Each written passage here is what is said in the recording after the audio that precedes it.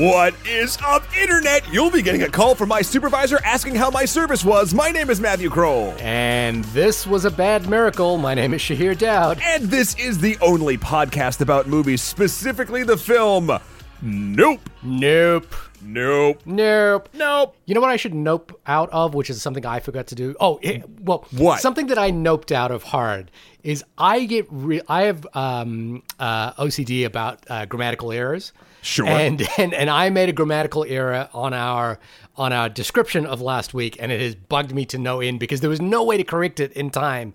It was already gone. It was out the gate. And I know I pick on you for grammatical errors when we do tweets and stuff, and I looked at this one and I was like, this was my own fault. And that was the spelling of there versus there. IR versus ERE. You know what I would have said if you'd asked me to change it? Yeah. Nope. Nope. Nope.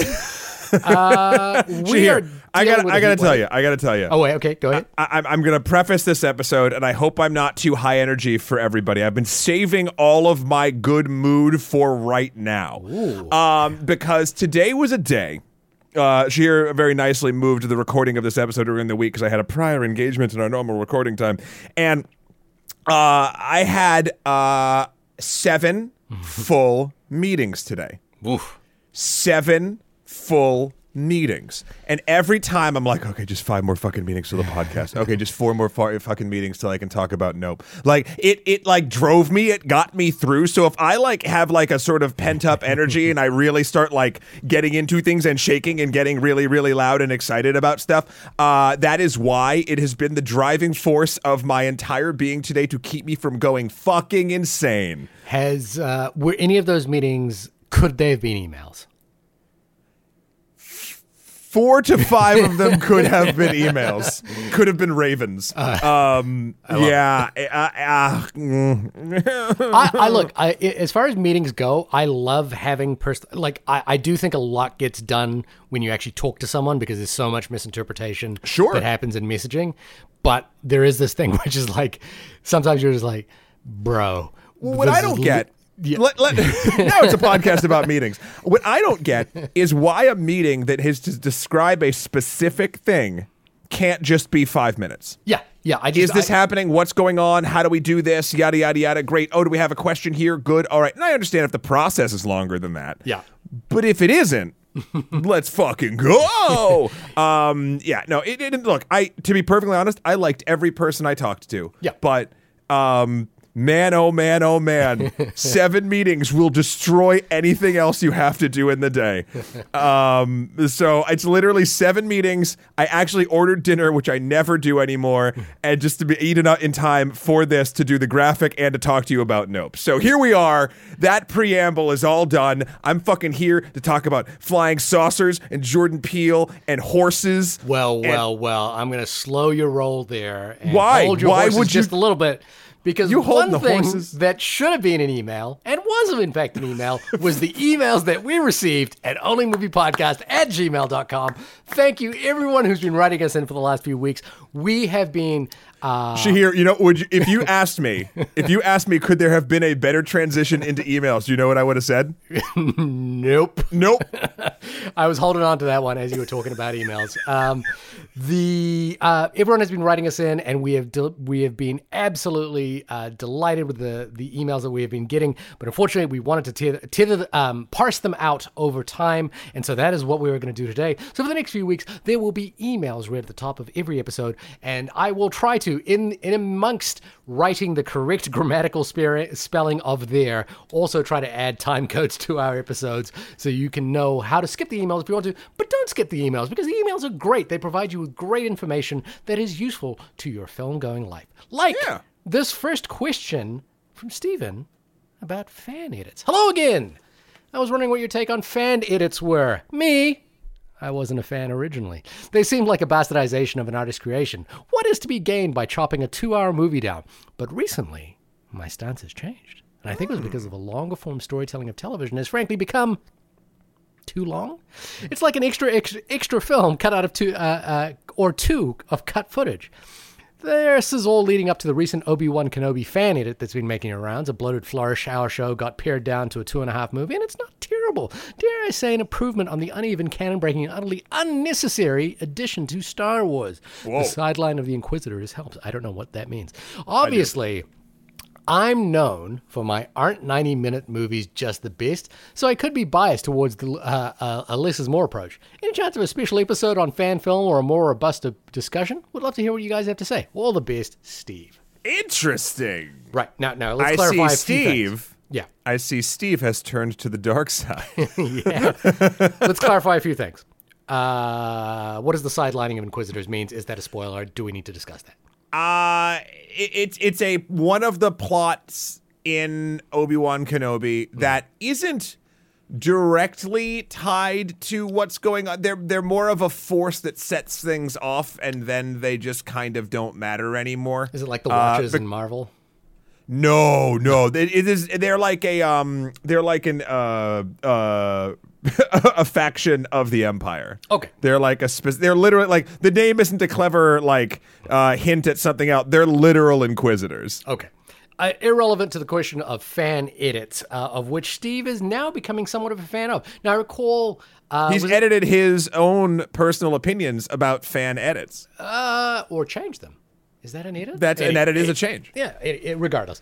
I recall back in the day, one of the most famous fan edits was Topher Grace, of all people, from That 70s Show and Spider-Man 3, and the Oceans movies, by the way, making a fan edit of the prequels of Star Wars and taking all three movies and condensing them down into one singular movie. And apparently that fan edit was quite good. And he's done a few other fan edits, if I'm not mistaken. He might have done one of The Hobbit as well. So famously...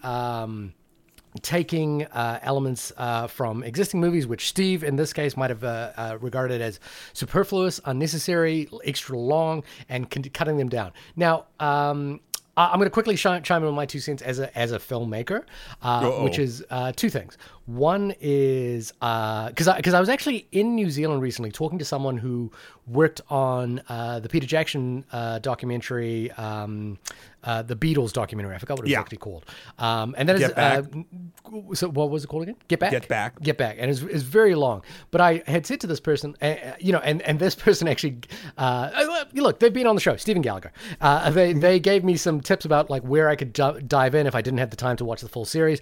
And my point was, it was like, look, you guys worked on this show, and there is a reason for why you have chosen it to be this long, and I want to respect that reason, and I want to watch it with all the best intention. I can disagree with it, I can not like it, what have you, but I want to give it the full attention that it deserves. So I'm also trying to carve out some time to watch Get Back. By the way, he was recently nominated for an Emmy for that, so that's great.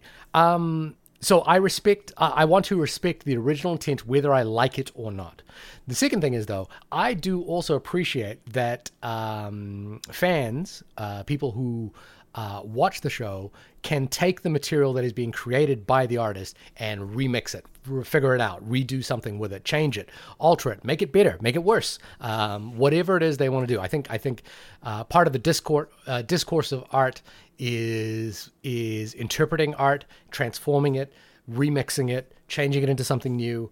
Also just trying to just adding your 2 cents on it and seeing how that plays out. So I actually think that is better. And like, I don't think this, the case of the fan edits that Steven's describing it is, and the thing that Topher Grace did, detracts or diminishes what the original art was. There's no money being exchanged for it. It is just a new interpretation of it. So that's the sort of 2 feelings I have about this. Matt, what are your thoughts? I've never seen a fan edit that I liked better. Like overall, I would say even the Topher Grace episode 1, 2, and 3 thing forever ago. It's been so long. I'm sorry, I'm not remembering specifics, but like I was like, oh, this is a fun exercise, but like it never struck me as a better film even than the prequels. And I don't know if that's me falling into your first camp a little bit or whatever. I think people should be able to do whatever the hell they want with stuff. Yeah. Personally, I like it when the fan edits, and these aren't full edits, these are just, I would just more put them in the category of parody, take something existing and turn it on its head. Like Shining, the romantic comedy trailer for the film The Shining. Like or, I Hercules Returns or Yeah, Mystery yeah. Science Theater 3000. Yeah, like I like it when you take a thing and you transform it. Hell, I mean, this is on a smaller scale, but a lot of actually, you've been to one of these here forever ago. We the summer houses that we do. Yeah. We all have these DJ sets, and we have DJ alter egos. I don't have an alter ego. I just hire one named DJ Duck Hunt Demon. And what he's done in the past is basically take the top, whatever 15 dance tracks of the year and put them to different like movie and film and television clips and use them as backgrounds for like almost like extended or weird music videos. There's a couple half-hour long cuts where literally I've green screened DJ Duck Hunt Demon into Game of Thrones, and I think Thor Ragnarok was on there like back in the day. Like, so I love taking existing stuff and remixing it. To be perfectly honest, the idea of not transforming something so much and just doing a re-edit, like cutting extraneous things out or timing changes or any of that stuff, I find interesting, but I don't find entertaining. I think if the original artwork it doesn't interest you enough, then it's going to be a long uphill battle to convince you that a re-edit's going to make it better. And maybe it's a time thing too, right? Like I watched it, I'm like, okay, because like, okay, this actually brings up a really weird, interesting thing about the concept of physical versus digital media. I'm not talking about the actual things. I know DVDs and Blu-rays and whatever are digital, but fit like holding a disc of a thing in your hand versus whatever the streaming services are giving you.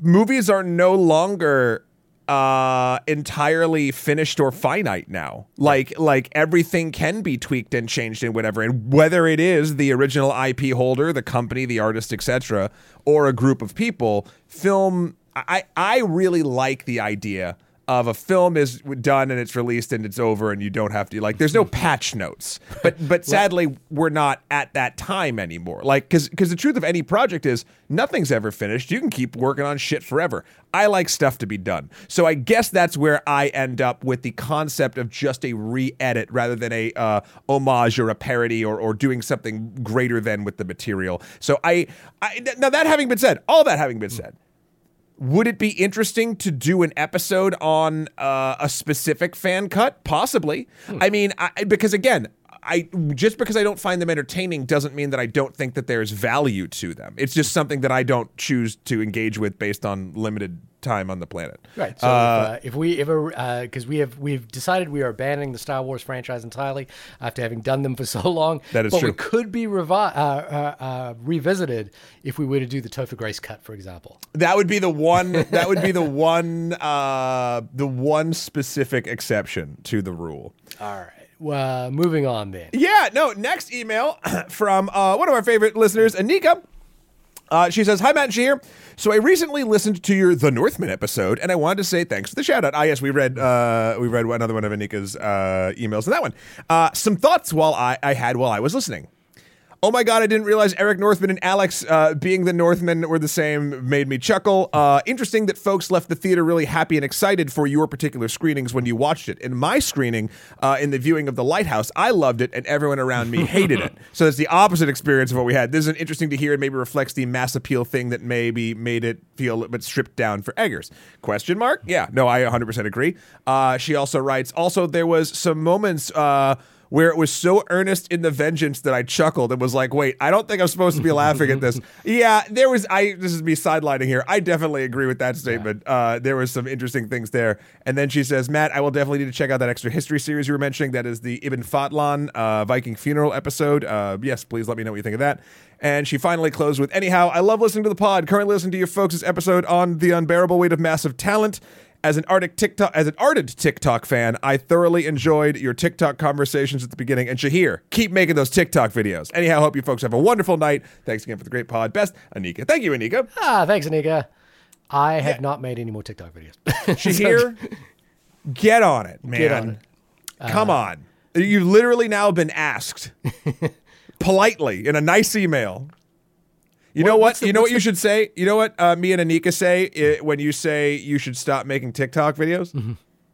Nope. You should put that on a record, like as a sound effect now. You like, no. It only works for this film. In terms of the Northman, yes, the Northman. It actually appeared on a couple of top 10 lists recently, and I was from people I know, and I was surprised by that. To be honest with you, but I would, look, Robert Eggers' third film in, just like the filmmaker we're about to talk about today, has certainly cemented their place in the history of cinema, and is someone that I will be, probably watching their films for quite some time. Yeah. So whether I would give the Northman another watch, whether there's a fan edit of the Northman, which makes the Vengeance slightly less hilarious. All naked ending fight scene, go. I just, the more I think about that film, the more, and again, I think it sort of, it boils down to maybe what I really liked about The Witch, is that I felt that Anya Taylor-Joy's character was more interesting.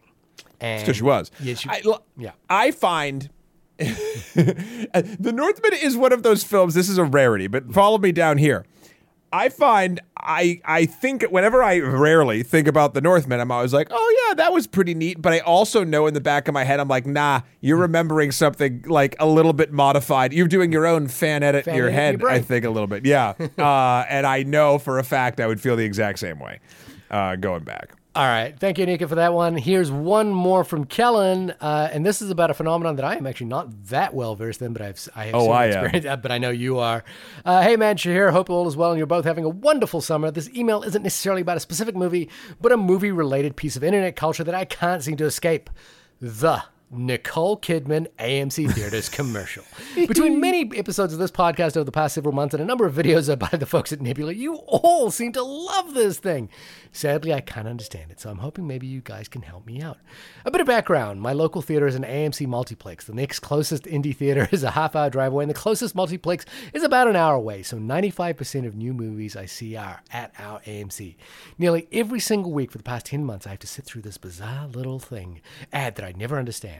My girlfriend doesn't like it. My aunt doesn't like it. My parents don't like it. We all roll our eyes and sigh every time it starts. At none of the 40-ish screenings I have been to has anyone in the audience ever cheered or clapped. We all sit in awkward silence, begging for it to be over. So what is it that you folks in the big city New York are seeing in this commercial that we in small-town New York are obviously missing? I do obviously love AMC. It's just that this ad that leaves me totally bewildered. Any help is greatly appreciated. Thanks, guys. Oh, boy, Kellen. Okay. All right. I have a couple theories. Okay. Hit me. So, Sheer, you've seen this at least once, I have right? seen this once, and I've seen it in a situation where people have applauded. And yeah. I definitely have a theory about it as well. Okay. So, I first and foremost, this is, and again, I don't normally buy into this stuff, and I don't think its popularity is based on what I'm about to say. This is a thing that was crafted from Nicole Kidman and her team of like high-end Hollywood people as a sort of like love letter to come back to the cinema, which is weird because it happens when you're at the cinema. So I don't know if it's supposed to, like in that regard, like, so it's supposed to convince you to come back, but you're already in the seat. Just to clarify, this isn't just Nicole Kidman was probably hired for this. This is an AMC spot, like sponsored. Yeah, but AMC hired her. They wanted her, and I forget the story. Patrick Willems told me it. I forget if it was on the podcast or not. I'm sorry, but basically, like somewhere in the negotiations, like she wouldn't do it unless it was this team, and then the budget for this thing blew up. And like it's just become like a tiny short film that now we all have to sit through. I don't think that's why it's effective. I don't even think it is effective. I think human psychology has taken it and ran a fucking 10K with it. I think, personally, the memification of media has played a huge part. There are parodies of it. Will Tempfer, who was on our Elvis episode, did a parody of this where the only movie she's watching is House of Gucci, where Adam Driver and Nicole Kidman are having sex. It's like he did a fan edit. It's a literal fan edit. This is all tying together. Yeah. Again, parody. But I think personally, we come to this place for magic.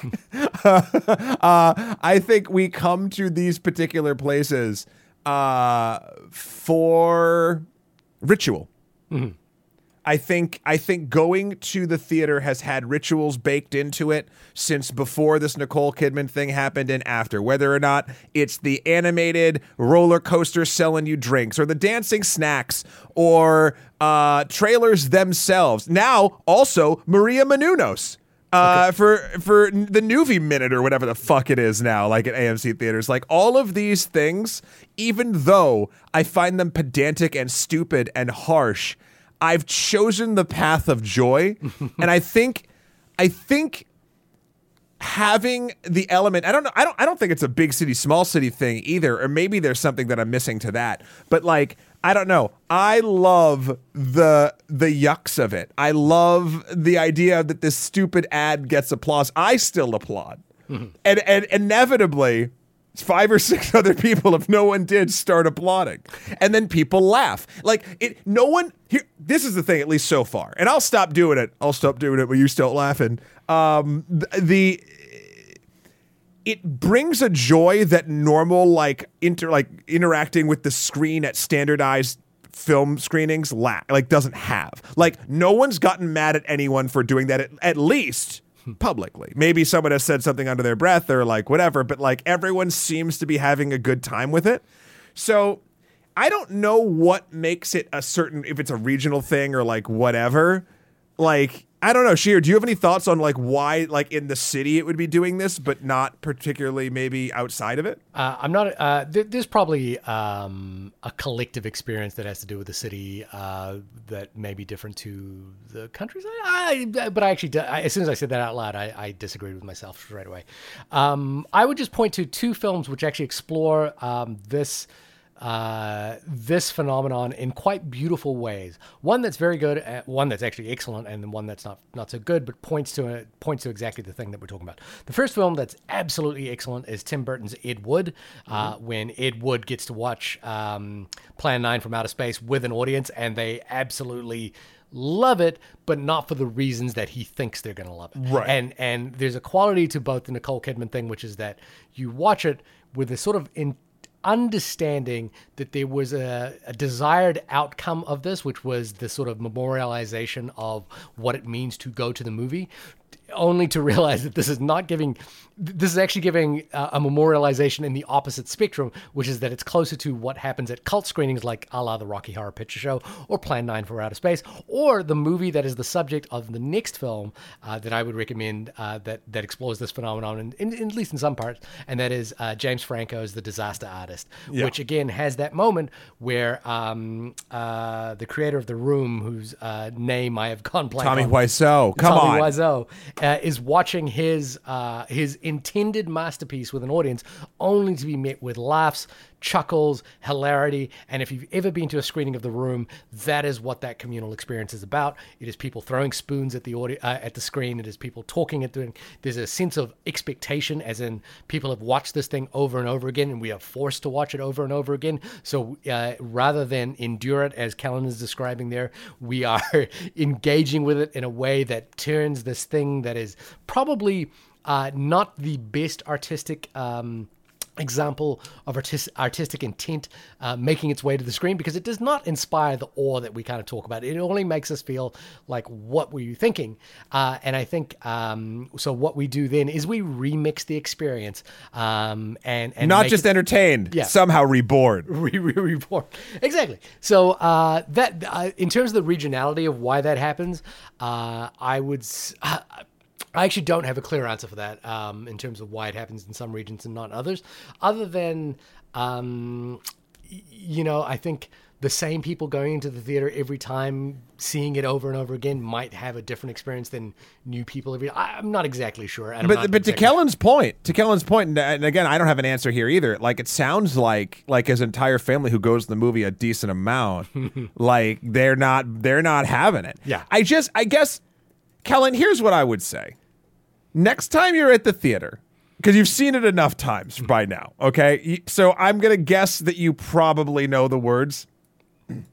I want you, not loud, either just under your breath or just mouthing it.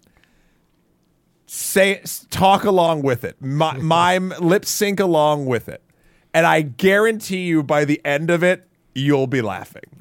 Like, it's dumb. It's the AMC equivalent of its Morbin time. Like, but like, I think, Shahir, your point is really, really, really correct. It's the inverse of what was expected. Yeah. And there's a perverse joy as well to seeing this apparently a very high-end team with one of the leading actresses of our time, talking about the magic of going to the movies. Also, in a sterile situation where she's alone in an AMC theater, in a sparkly jumpsuit, talking with the most, I'll even use the term highfalutin terminology to describe the feeling, that indescribable feeling you get when the lights begin to dim. And then it's like dazzling images on a silver screen, and it shows the Jurassic World gate, and you're like, fuck you. And then it says sound that you can feel, and it's La La Land, and you're like, what the fuck? Like, none of it makes sense. It's Bizarro World. Right. And I think that's why I love it. Okay. All right. Well, let's move on from the AMC introduction to actually, oddly, one of the biggest phenomenons on the movie-going planet this week, which I believe some pundits described as the transition from Jordan Peele going as a director unto himself to a brand unto himself, the likes of which Christopher Nolan manages to command, because people were going to see this film because it is a Jordan Peele film. And if we notice some of the branding for this film, which again, I didn't watch a lot of the trailers, and this is one of those cases where I'm really glad I didn't watch a lot of the trailers. I saw the first few seconds and it was like a big from Jordan Peele, and I was like, sold. I'm in. I'm here to see Jordan Peele. Can I tell you, sure. I am normally in Camp Trailer. Mm-hmm. The first trailer for this movie was easily one of the best trailers I'd seen in a while. The sound mixing alone was a thing of magic. It didn't give anything away. Every piece of imagery and sound was visceral. I loved it. I could not fucking wait. I think that's the one you saw a piece of. I saw a piece of, yeah. Yeah. The second trailer, which gives away more of the plot. Not the meaning behind it or what actually happens, but like, I guess I'll just say for now, because we're not in full spoiler territory, it gives away the main character's goals. Mm-hmm. While I think that concept is crazy interesting, and I like it, and I like what it says about the characters and what the overall meaning for it, spectacle is the big word that Jordan Peele's been using on his press tours. Mm-hmm. What it says about spectacle and the concept of it that we, engage with as humans. That second trailer made it feel, and I knew it wouldn't be, way more pedantic than the first trailer. Like, the first trailer felt like a movement, and the second trailer felt like, a movie. Yeah. Like, but I'm happy to report the first trailer is far more accurate, I think, to what we got. Well, let's discuss that, because I think we have a lot to discuss when it comes to this particular movie, and I am eager to get on with it. But with that in mind, regardless of whether you watch the trailer or not, if you haven't watched the movie at this point, I would recommend go seeing it. But Matt, for the people who have watched it and are still here, could you tell us what Nope is about? The residents of a lonely gulch in inland California bear witness to an uncanny and chilling discovery. That is from the IMDb motion picture, database. Yeah, that's what it is. That's what IMDb said. I buy it. I buy it a lot. I think that's actually a great description of the movie. It's the Internet Movie Database. I don't know why I got the anagram wrong. Like, I was like, oh yeah, I've only done this 386 other times. Yeah, I mean, that's accurate again. I think that's more akin to trailer 1. Matt, you just watched this movie. I did. I watched it yesterday. Okay. Wow. Fuck. I really, really, really, really, really, really liked this movie. Okay. This is one of those films that I know for a fact, we're going to talk about this thing for a little bit now. Mm-hmm. And I know for a fact that, like, I think, like, I still got like 50% of this movie that I need to, like, it went over my head and I need to watch it again to sort of get different things. Or like every time when I was doing research for this episode, I kept finding new takes and new, like, this is actually could be this and this, that, and the other thing. Not specifically of like what happens. Sometimes there's that, but sort of like, I don't know, directorial intent or the readings of the film.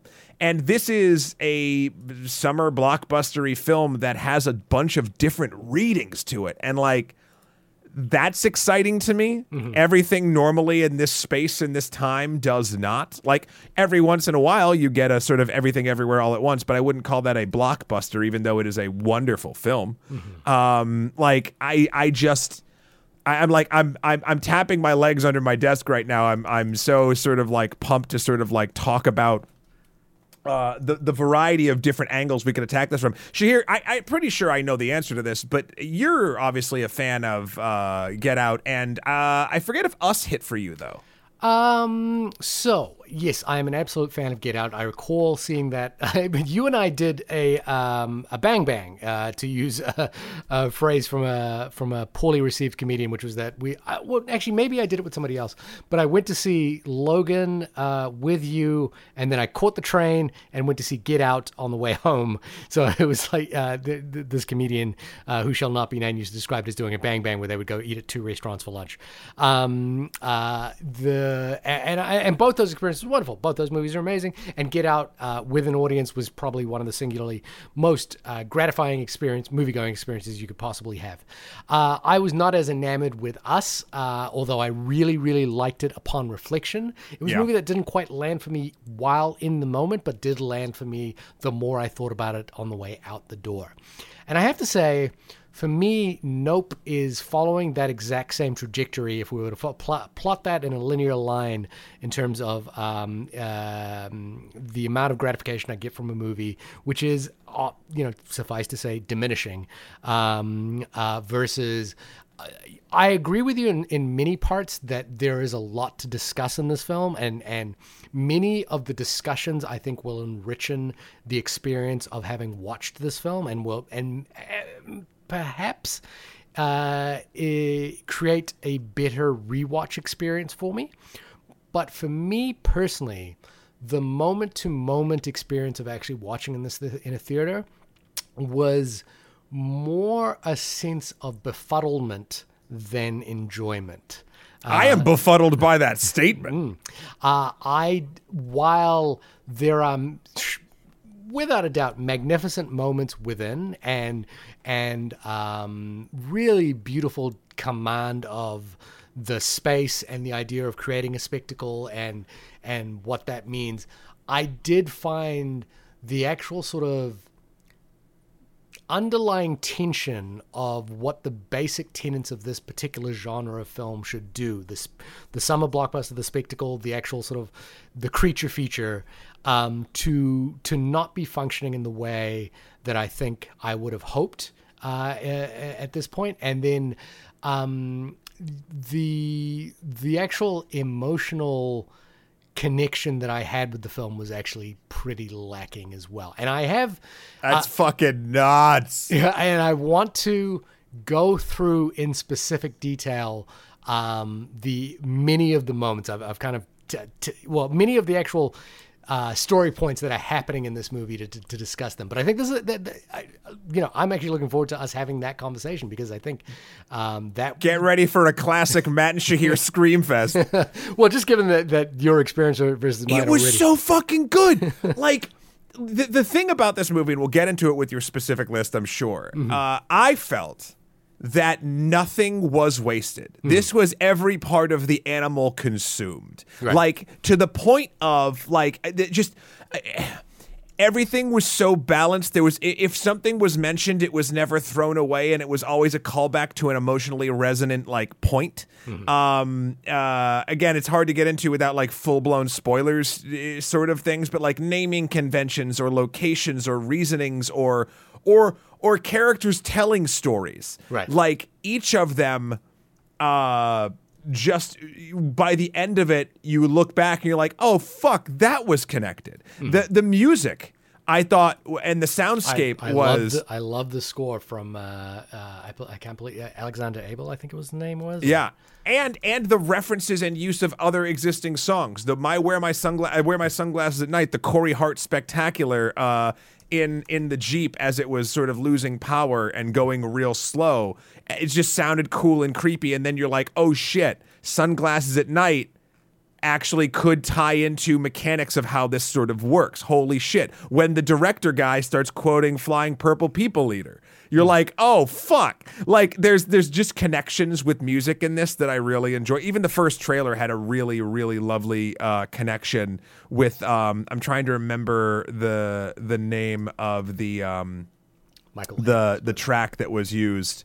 It doesn't matter. But and then like it also uses callback or nostalgia to things, not as just the dopamine level hit to your brain of like, I understood that reference, haha, I'm enjoying myself, but also like uses it to talk through, to reference deep-seated, honestly, emotional motivation for characters, and we'll get into how, but like a sweatshirt from the fucking crew of the Scorpion King film is in this movie, and it has meaning. At first it's a throwaway joke, and then it has meaning due to different naming conventions.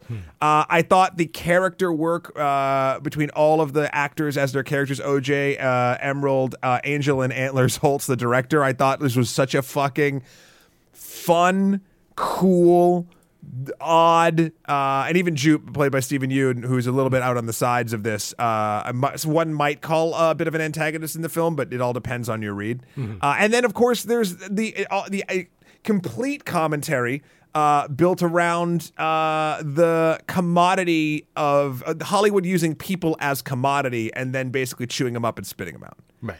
For different reasons. There is so much fucking going on in this movie beyond oh shit flying saucer that the horror in it for me was not the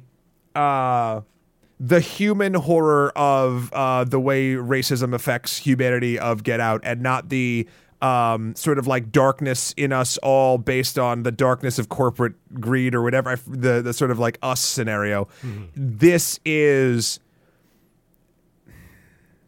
the fear of thinking you have something in control and you don't. And in specifics, in this film, that comes a couple different ways, but one of the continual motifs is dealing with animals and animal training. Right. And that can be read a bunch of different ways too. Like, I don't know. I'm happy to go at it on your point to point, because like I cannot sing enough praises for this movie. I was not expecting to like this movie as much as I did, but it hit every note. It was both giant and bombastic and spectacle and highly emotionally resonant to me in its smaller moments, based on all of the different building blocks it sets up to knock down for you to see the secret sort of underneath. Like I am down. So I don't disagree with anything that you're singing praises about. In fact, if those moments land for you, then that is the correctly intended moment-to-moment experience of the film. I think where the movie doesn't work for me is that the emotional investment that the story pertains to, what the creature is, and then what the story the surrounding story of what the creature does is as an object to these characters. You know, like not just that it's a monster, but it's actually a catalyst within the world of these characters to bring them together to help solve a communal problem. I found that was more confusing than revelatory, and we should jump into spoilers, because this all has to do with spoilers. So if you haven't seen the movie, nope on out of here. Nope on out of here. Go see it and come back right about meow. But let's talk about Gordy and Jupe, yeah, which opens the film to an extent, and then comes back with long extended flashback sequences that is explaining the story of what of Gordy, the chimpanzee that was part of the television show that Jupe was involved with as a child. Jupe is, of course, played by Stephen Yeun as a grown-up, and Jupe has now grown up to start a kind of a theme park called Jupiter. What was it called? Jupiter's something? It's like Jupe's Ranch. Jupiter's something. I can't remember exactly. But essentially what we learn there is that Gordy was... There was a sitcom back in the day called Gordy's House. Yeah. And it was one of those classic bullshit, late 80s, early 90s sitcoms that othered something really hard. You think of like Alf or, I don't know, just whatever. Mystery. It doesn't... Whatever. Yeah, Mystery, sure. Yeah. but like it was basically a chimpanzee lived with the family who also had an adopted Asian son, a white family. Okay. And one day, due to a balloon hitting a hot light, it popped and it triggered something in Gordy, or the ape that played Gordy, and it brutally mauled many of the cast members, I think killing a few of them. Right. And then I think in the story, it's like, and for 6 minutes before, like, someone, like, they evacuated the set, and for 6 minutes, like, it was just chaos. Right. And that, to me, set a real emotional tone, because that's the first thing you kind of see. Actually, the first thing you see, which is this hyper disturbing image, is one of the characters on this. You're looking at the set from the back, so you see the empty audience and a bloody scene and like crashes coming around, and you see a shoe with the one blood stain on it, perfectly stood up on its heel, like the action happened, and something so. I took the shoe to mean a couple different things, but in this moment, it's like, once you sort of look back at it, like, this is the 1 in a million thing that happened. Right. The shoe landed on its heel and stayed. Gordy, the trained ape, went, no pun intended, ape shit, and murdered a bunch of people. Right. And that sort of sets the tone for not only the use of animals in Hollywood, or the taming of animals for either burden or entertainment or spectacle, but how that can be read as the Hollywood system, or because with Jupe's character, he's one of the survivors. He was a child star, I think, before that, who was in a movie called Kid Sheriff, and that's why he has this ranch. He's like playing off of his previous fame, but. He was a child star whose career went down because of this thing. Like, something happened around him, brutal, and it sort of ended his career. So now he does a theme park based on a movie he was when he was a kid. Right. I felt like it was between Jupe and OJ's sort of reverence. They revered animals and training and power and the agreement between these things in two very different ways. Jupe, due to what happened to him at the end of that horror show, felt as though he was, I don't want to, the term could be changed based on your belief structure, but gifted or special or an exception to the rule. He was the survivor because of a very specific thing that happened to him when he was a kid in a horror scene. Yeah. Whereas OJ's working at a horse ranch to train horses for Hollywood stunts, comes at it as a bit more of a, like, put in the time, had a super, like, you have to make, I think he says something along the lines of, like, you have to, you can never fully train something like that. You make deals with it. Yeah, you understand. You can't train a predator. You have to negotiate with it. Yeah, you negotiate with it. Yeah. And I think that concept is really fucking interesting. So to look at these two characters who, at the end of this, or during the course of this movie, are training different beasts or animals in different ways, or attempting it, based on each of their explained experiences about their childhoods, I think is just hyper interesting. Yeah, I think the way you've described it is really interesting, and I think the way that a rewatch might allow that interpretation is really interesting. But the way that it actually plays out in the film is that you don't spend a lot of time with Steven Yeun's character as a grown-up, and you are meant to interpret the way he acts based upon these very long extended flashback sequences of what has happened to him, which aren't clear. But I did. Like, that's the thing. Like, I just got all I those get. things. I'm again not disagreeing with your experience of it, but for me, my experience of it was, I found that Steven Yeun as a grown man who has that one scene where he explains that that this thing happened to him, and then describes an SNL sketch to where he kind of suggests that is the better way of understanding it, then not really understanding that he is here to put on a spectacle for the audience, or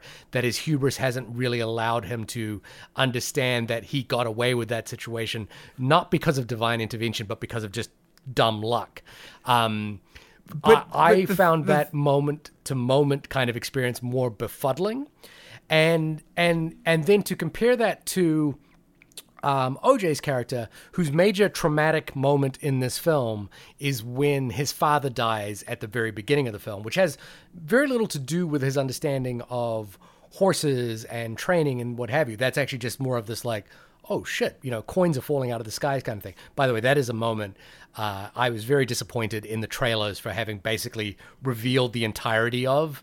When I watched the trailers afterwards, I was like, oh my God. Because it shows a horse going away and him falling off it? Oh yeah, and then it shows the next scene where where they say, oh, if, your father was killed by this freak accident. Oh, does it? I don't even remember. Yeah, and, that it second pretty much trailer made just me angry. The trailer just gives away that entire moment, which again I thought was a really effectively played moment. But as those two opposing forces meld their way through the film, I found particularly the Steven Yeun character, the Jupe character's narrative, to be sort of unusually placed, in my opinion, and not particularly enthralling. And then there was this sort of counter effect as well, which I thought was just sort of a strange thing to have experienced on this particular film, which was that the flashback sequences for me were far more compelling and scary and filled with tension than the actual scenes of the alien, the creature attacking. Oh, I thought it was a mirror, man. I found the creature attacking scenes to be fairly devoid of tension,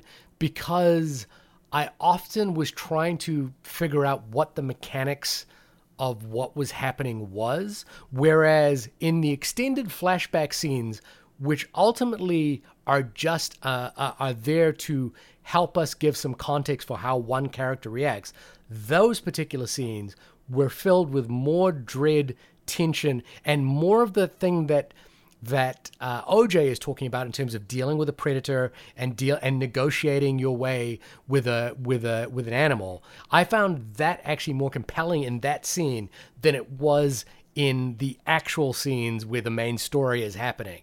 And I found that experience really sort of befuddling, because I was like, wow, why are the actual main scenes of this thing happening playing out sort of in a way that isn't filled with tension or dread? Whereas I'm confused if we watched the same movie, man. we may not have. Like maybe one of us watched a fan cut. But I honestly found the actual, like, the moment-to-moment investigation of what the thing was in the sky to be not filled with the same kind of exquisite tension that is built up in that opening scene where there are coins falling out of the sky and you're like, what is happening? And the monkey scene where you're like, how are we going to escape this? See, I took it as, if you look at an analogy of the way that this movie, I think, makes two very different stories in different times resonate with one another. I want to go back and sort of, it felt to me a bit Midsummer-y. Mm-hmm. Because remember at the beginning of Midsummer, amazing sequence to open Midsummer. Yeah, horrible, wonderful, horrible sequence. Yeah, that is used then to give almost a shorthand to some reasoning and some experiences later in the film. Right. I think this does that as well. I think that, and then we haven't even brought in Keke Palmer's sort of character, which is the she's the star of the show. Yeah. Oh, yeah.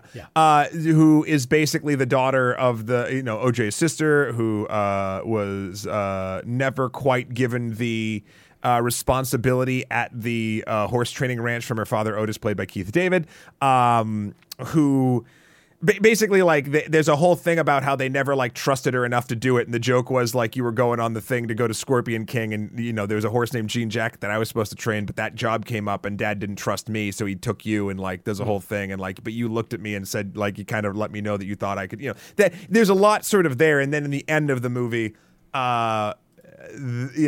whether or not certain characters survive or not, or how you sort of interpret that, Emerald sort of saves the day and has finally wrangled Jean Jacket, which is the nickname that OJ gives the alien due to believing that his sister can do what she's trying to do. Like, again, I go back to there's small little things like horse names that don't fucking mean anything until they absolutely do. Like, I feel like this is every possible bit of information is used in a exquisite sort of love letter to meaning, even down to fuck, man, like every character.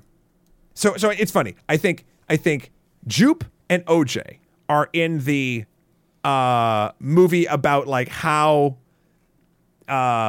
society or predators or things sort of you have to maneuver between different rules and regulations, and you are never fully in control. I think there's different characters that bring different angles to what the inspection of the concept of spectacle are. Right. Case in point, Angel Torres, played by Brandon Pereira, is sort of like the everyman Best Buy worker who's like just happy to be there, like happy to be part of the spectacle, no matter what's happening, no matter what sort of is horrible, like he's going to be there, like he'll help out, like do you need something, like whatever. There's that. There's the cinematographer, Antlers Holst, played by Michael Winscott. Boy, when he opened his mouth and took this call, I was like, bro, this is not how this call will go down. It's so good. Like, I like that, like he's a great actor, by the way. You know, like I love him, but he like I love, and this is, we're getting into spoilers, I love that he sacrifices himself for a better shot. They get the shot, they filmed the alien, their thing works, and he's like, it's going to be golden hour soon. And he like goes up to try to get a better shot and dies. Right. And to me, like, again, that is such a, just again, a tiny piece of this movie, but like what we are willing to sacrifice for spectacle. Right. The TMZ guy on the motorcycle. Right. Like, just needs it all on camera. Can't do it. Did you film me crashing? Like there's all of these different like angles of how humans are always going to interact with something that is a spectacle, no matter what do you call a bad miracle? I honestly think the answer to that is spectacle. Right. Like, I think that's the fucking name. And I think it's so goddamn cool that this thing can do all of that heavy lifting. I'm trying to figure out where my connection point is, or why I was able to glean all this personal meaning from the film came from. And to be honest, I find a lot of my ways into things like this is sound design. Yeah, the sound is beautiful. The sound is really, really stunning. I think the way that it that to me, and again, you were saying how you weren't sort of enamored, or you didn't have that sense of dread or fear from the monkey scene in the alien scenes. I agree that it is different, but I think because of how it is handled, again, you know what? Actually, this might be a mirror. Here we go. So the Gordy scenes are terrifying. Yeah, because if you have any empathy with animals, if you have a pet, if you like animals in general, you can kind of see great CG work and great work by the mocap actor doing the chimp movements. But like, there's a scaredness and a violence and a then like when the chimp comes down, not understanding what's going on, even like tapping the foot of the woman that he just brutally beat, like to be like, you know, checking if she's okay. And then of course going up to young Jupe and doing the thing that he's trained to do to like know that he did a good job, which is a fist bump. That's the bloody hand you see creeping under the table that you think was an alien hand. It is not. It's a monkey. Like, and the fist sort of coming at it before Gordy is shot in the head by security. Right.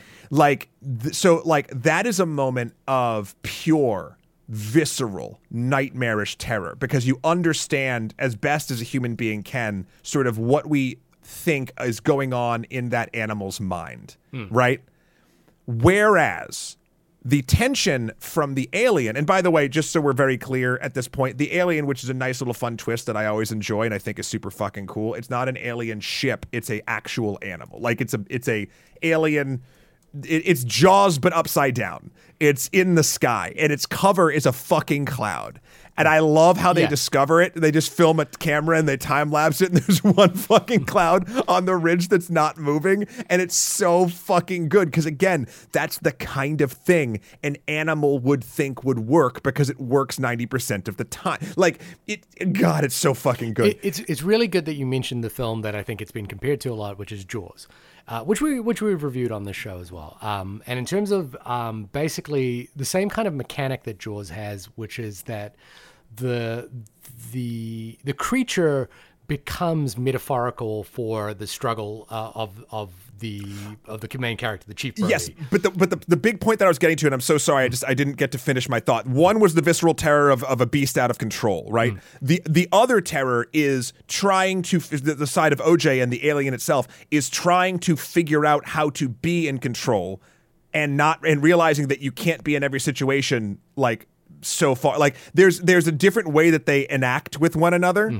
And I thought that the reason maybe that didn't resonate with you was that one is visceral and raw and fierce, and another one is not based in fear, but the sort of like the what's the word I'm looking for? The knowing that you don't know, and that is scary.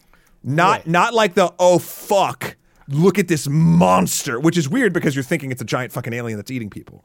But OJ, you would agree that OJ then has a sort of better sense of how to negotiate the creature and comes up with this sort of like quite elaborate plan for what to do in this situation, right? Yes.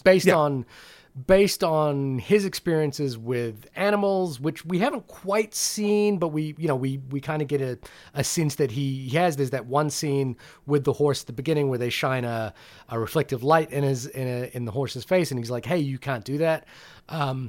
But he kind of comes up with a plan. He kind of interpolates what this is, despite like being it's sort of, he's interpreting a lot here, and the thing is, the mechanic of what the creature is doing was confusing to me as well, because they at one point suggest that the creature is feeding when it's hungry, yet it comes back and eats almost 40 people in this one situation, then vomits them all up specifically around this house.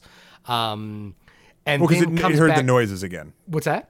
The reason it came there was it would heard it. So it was going to continue to again. feed. Yeah. But then, like they kind of suggest as well that like they're safe during the daytime. It's not, once it's fed, it's not going to come back again. They never say they're safe in the daytime. But they said it's not going to come back during the day, right? Like they No, they said it wouldn't come back after because it already ate. Because it's already ate. So then the next night it eats 40 people, which we presume it hasn't done before, because 40 people haven't disappeared in the sequence of events that we've watched. Well, so what I understand is that Jupe's been feeding it horses.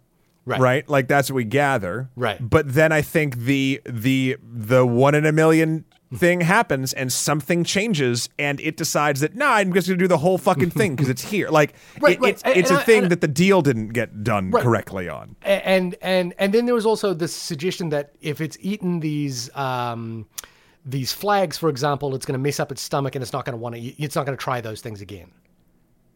Right? Yes, there's a thing because he like has because it seemed like it was acting different once it ate like a horse with a flag tied to it. And it vomits up the whole sort of crew back onto the house.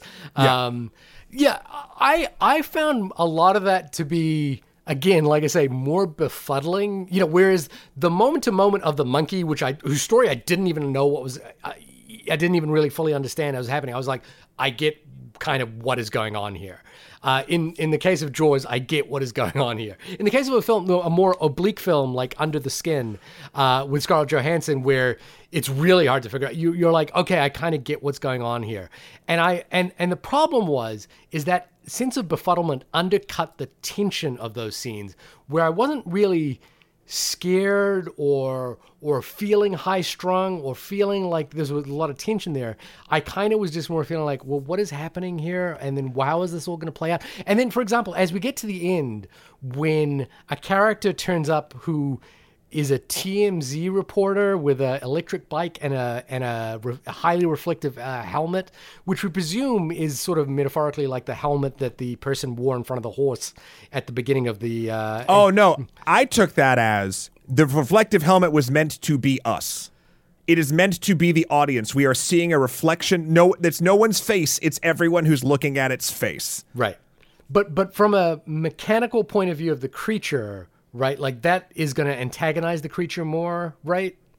I didn't get that. Right, and then and the actual, like, I get the metaphor of what you're saying, that is us, the audience, and it's and the way that we would react to it. But it also felt like, as an actual, like, there's this character that appears on the screen. I was like, this is not a human being. This is a it's an idea. It's an idea a concept. Turning suddenly there's this fucking idea love turning that. up on scene. I love it. And I kind of felt that way about the cinematographer as well. You know, like these were like not people but ideas of people.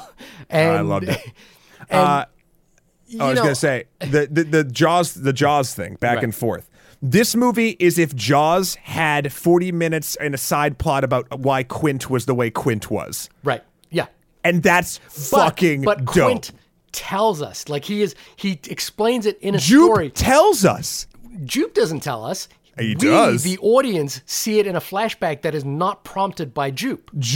We learn from Jupe's story and through flashback and the middle point between what actually happened and why that character does what he does. Right. And yes, there's no flashback in Jaws. I'm saying I think this is more effective than just a story. It's a story and a flashback. That flashback is not prompted by anyone in the story going back to that story and figuring it out, right? Like that's the brilliant part, because the only time a character talks to him about that is his telling. He tells the joke version with Chris Kattan playing off Mr. Peepers, being Gordy in an SNL sketch, and he relives it that way and talks about a couple gave me $90,000 to stay in this shrine, like all this shit. And it's all fucking showmanship and bullshit. That's what it is. They're trying to say that the people do, like his particular character has modified this to do this so he can survive and have his own way of thinking about what he's doing and why he's doing things. Whereas the truth that we are shown, granted, we are shown sporadically and elongated versions so that to build tension as to why things are happening.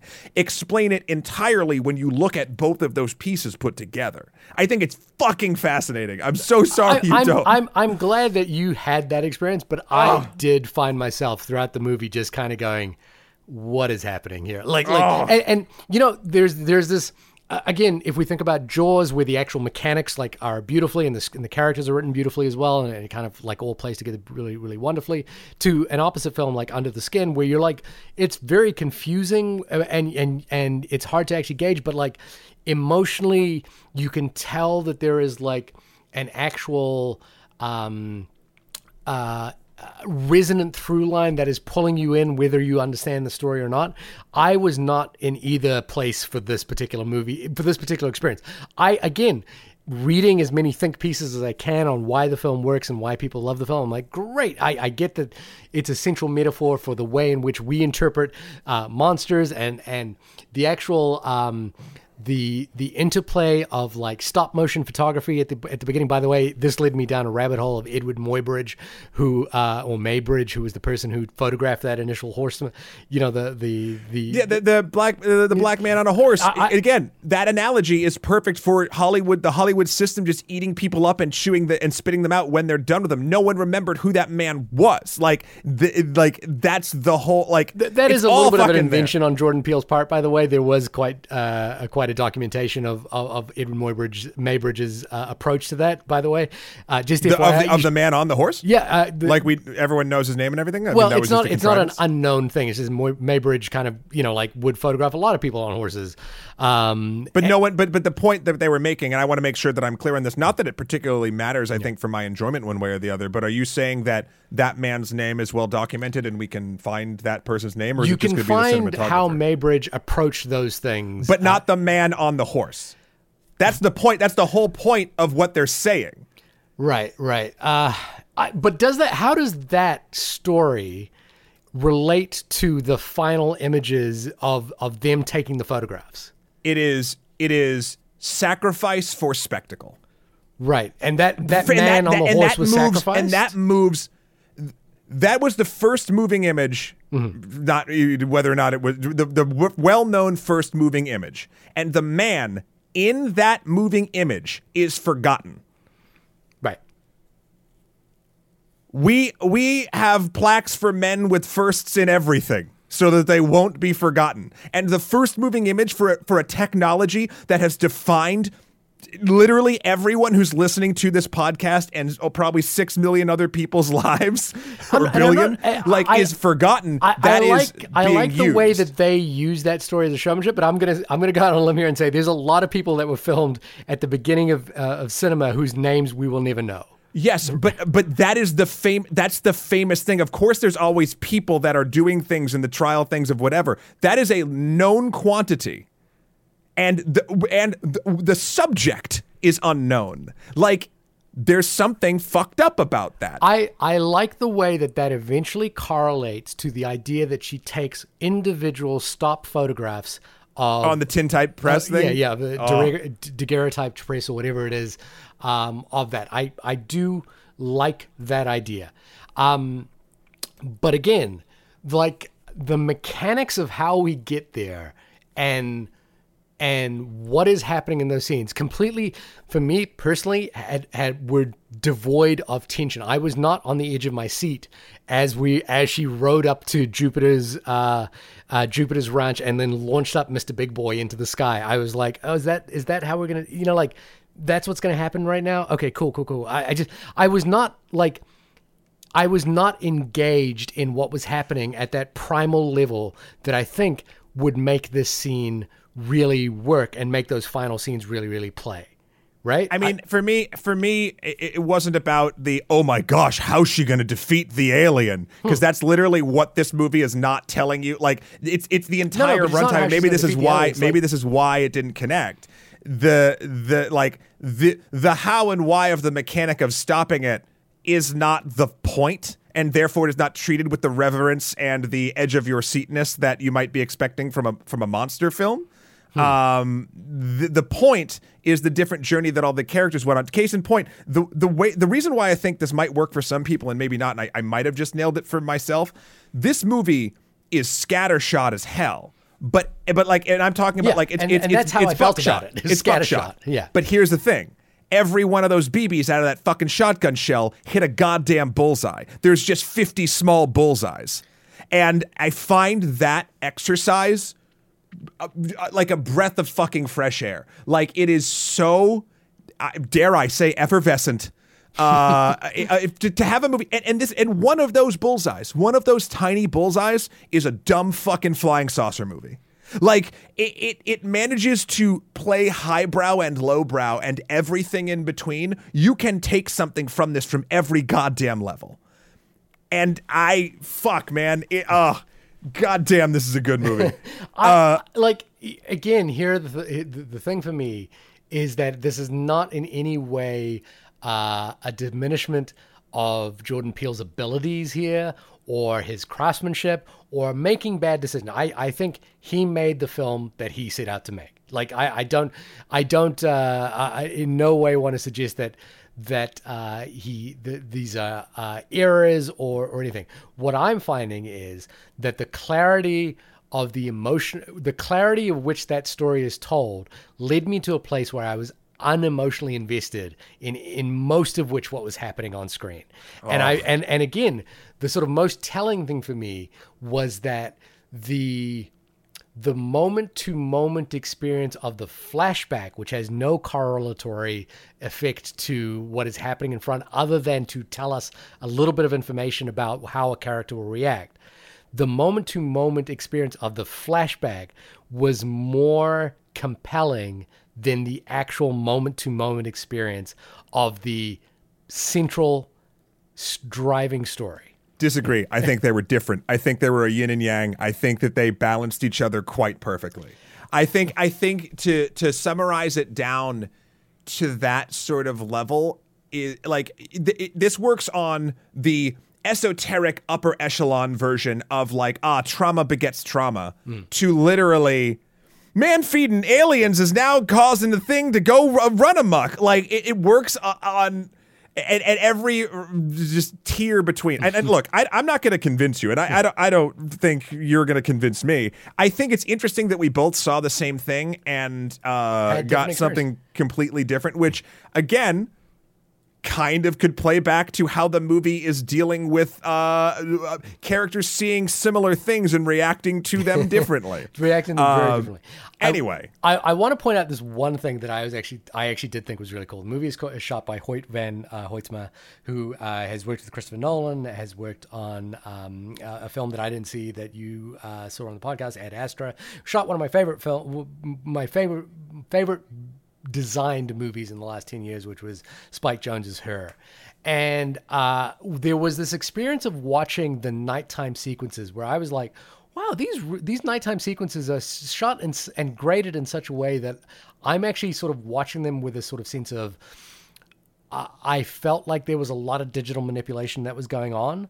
But in fact, when I read what they had done, I got very excited. And I want to say this like in this way, because I got very excited because in 2017, I was approached by someone to pitch some ideas for a particular technical problem that they were having, a technical and creative problem that they were having. And in 2017, I put together this paper, or this very short description of basically how to combine both a infrared camera and a standard color camera together. And my pitch was use a stereoscopic rig at an interocular level of 0. Essentially, that if you haven't seen a stereoscopic rig before, that's a 3D camera rig, which has basically two cameras at 90 degrees to each other with a mirrored plane in between them. And the more that you deviate that the cameras from the 90 degrees, the more you create an interocular split. So. And that's how you get the 3D effect. And what I was saying is don't use it for the 3D effect. Use it for the fact that you get two mirrored images side by side that you could then composite together for interesting effects. So one camera would be shooting infrared and one camera would be shooting a standard digital negative that you could then combine. And that is how they achieved the nighttime scenes in this film. And I was I was just personally very chuffed that this theory that I had in 2017 about how to combine or create a greater dynamic range of image using two cameras and an stereoscopic image was actually being employed in this film. And that's what gave those nighttime sequences this really unique look, because the problem with the nighttime sequences is how do you expose for something that is happening miles and miles away with a camera that is shooting at nighttime to begin with. And that was the problem that I was trying to solve back then. And it was very cool to see. I think there's a little bit more to this as well, which is that my eyes kind of jumped a little bit in the way that the nighttime sequences were shot, which is that I felt, and I could be wrong about this just because of the way the color grading was done, it's actually not necessarily, in a traditional film sense, it's not necessarily possible unless you do a lot of finagling. But I felt like what was happening, at least the experience that I had, was that the nighttime sequences, particularly when they were shooting up into the sky and looking at the alien kind of jumping around, was shot at a higher frame rate, a la what was done in The Hobbit, mixed in with a 24-frame deliverable, 24-frame DCP. Oh, I didn't get that. That's just what I felt watching it, and I did watch it in an excellent theater. Did you see it IMAX or no? I did not see it in IMAX. I saw it in a traditional DCP in a Dolby Atmos. I saw Dolby Atmos as well. Yeah. So I liked all that technical stuff and the technical problem solving. Yeah, that was just a personal thing. But of course, you saw the fan cut. I did see the fan cut. Yeah, I did see, and I will come back to my my thing here, which is that I was. You're right, which is that the storytelling to me was scattershot, and while I felt there were all the pieces at play were hitting at something, they weren't coalescing for me. And if they weren't coalescing, the problem is the back half of the film was more, as I say, befuddling than it was enjoyable and cathartic or even like resonant. I think I didn't have those experiences. And then when I walked out of the theater, coming back to Anika's email at the beginning, the comments I heard from the audience that I saw it with, I walked out of it and they were like, this is not only, I overheard this direct quote, this is not only Jordan Peele's worst film of the three that he's made, it is one of the worst movies I've ever seen in my lifetime. And that person is an idiot. And I wouldn't say that person was an idiot. I would. I just did. But I found that comment echoed a lot, which is that when you're not on the wavelength of that scattershot approach, there was a part of me that wondered if that scattershot approach was, because the amount of time that I spent like going, wow, why does a film like Jaws work and this not work, is also separated by 40 years of filmmaking and 40 years of changing in our media consumption and the way that we connect cinematic dots together. So I wondered if it was just a sort of a case that there is a place for this sort of scattershot approach. But again, I would consider myself a fairly savvy film goer who's able to... Which is why I am shocked at this. Discern those alternate approaches. And this was not one of those experiences where I actually felt that that scattershot approach actually led to a greater part. There was a thing, which is that I felt like the film was not greater than the sum of its parts. Oh, you are. Do I agree with Shahir? Nope. Ever? No, sometimes I do. In this particular case, I don't know what fan cut you saw, man. I got nothing. This movie, it was both 50 bullseyes, but it was all on one emotionally resonant target for me. Like, I was fucking here for it. But again, we're just going to go back and forth. We're not going to agree. This has been the only podcast about the film Nope. I want to say, just before we go on, that we actually got an email while we were doing this, which I briefly read while we were talking about it, and it does mirror what I'm saying. So it'd be good to interesting that we go. Do we want to read it right now? No, let's save it for another episode. It'd be good to it's good to know at some point that I'm not just a crazy person. You just want me to be weaker. You want to find me. You want to get me. You know the beast, Shahir, and you're trying to negotiate with it in a way that lets it be more manageable. On a rewatch, maybe my opinion of this film will change. Well, Shahir, when you are not rewatching the film Nope, where can folks find you? People can find me disagreeing with popular opinion on my website, www.shahirdaud.com. That's actually not true, by the way. My website is very rarely updated, so there's no point for you to visit it. Matt, when you are taking a buckshot... Oh, no, none of these metaphors actually sound good. But when you are scattering your thoughts among the wind and hitting all your targets, where can people find you? You can find me being motherfucking Hawkeye over at my website, matthewkrl.com, for my life and works. Again, I don't update that either. Why do we talk about our websites? It's just because it's our business cards. Right. I guess, but there are business cards from like 2012. Like, I feel like they're just old. If you've ever gone to, email us in and let us know if you've ever gone to our website and be like, why am I looking at something from 2009? You can also find me on Instagram or PSN at Skeletor4Prez, and of course Emperor MSK on the good book that is Twitter. Please email us in about your thoughts about Nope to onlymoviepodcast@gmail.com, or tweet at us at onlymoviepod. Are you in Shahir's camp and are not finding an emotional tether for all of the different targets this thing is trying to hit, and therefore it does not work? Or are you in my camp who is just fucking awesome? No, I'm curious. I really would like to know. I love that someone wrote in and agreed with you. So now, right now, it's 2 versus 1, and I'm okay with those odds.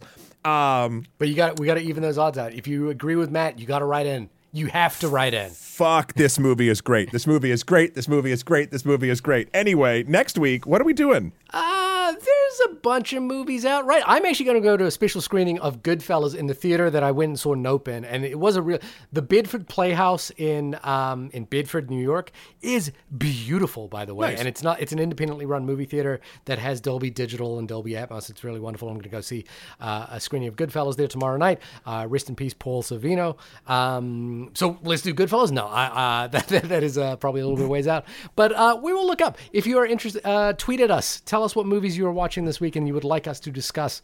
And hopefully we'll lead to go. I'm sure. But if it's The Gray Man, I'm going to be mad. The problem is in my brain is I'm sure there is some big movie coming out next week that I don't know the title of. That is. Probably, I could do a whole episode on the Wakanda Forever trailer. The Wakanda. Yeah. I heard. Did you watch it? That Bob Marley's "No Woman, No Cry" was. Yeah, it's a mix into some Kendrick Lamar stuff near the end. It Cool. might be one of the greatest trailers I've ever seen. It's and you know amazing. what? The second one, whenever they come out with another trailer, is going to be terrible. Yeah, I'm just leave it at this one trailer, right? Like They should. Like you're not going to go see this movie. Oh, it's so fucking good. Just, Anyway, here's okay. Can you just please try this for me? Don't watch the next trailer. Don't watch any more trailers for Wakanda for Wakanda Forever. Just go see the movie. okay. Every time I want to watch it, I'll just throw on the original movie. Yeah, do that. Do whatever you got to do. Yeah. All right, I'm going to go feed a cat. Everybody, have a lovely time. Thank you for pumping us into your ear holes yet again. How have you not gotten sick of us? We'll be back at you with a next film next week. Make sure you tame the cat or negotiate with the cat. You cannot tame the cat. Zoe, are we negotiating? You bitch your sweet ass, you. Yeah, we are. Bye, everybody. Bye.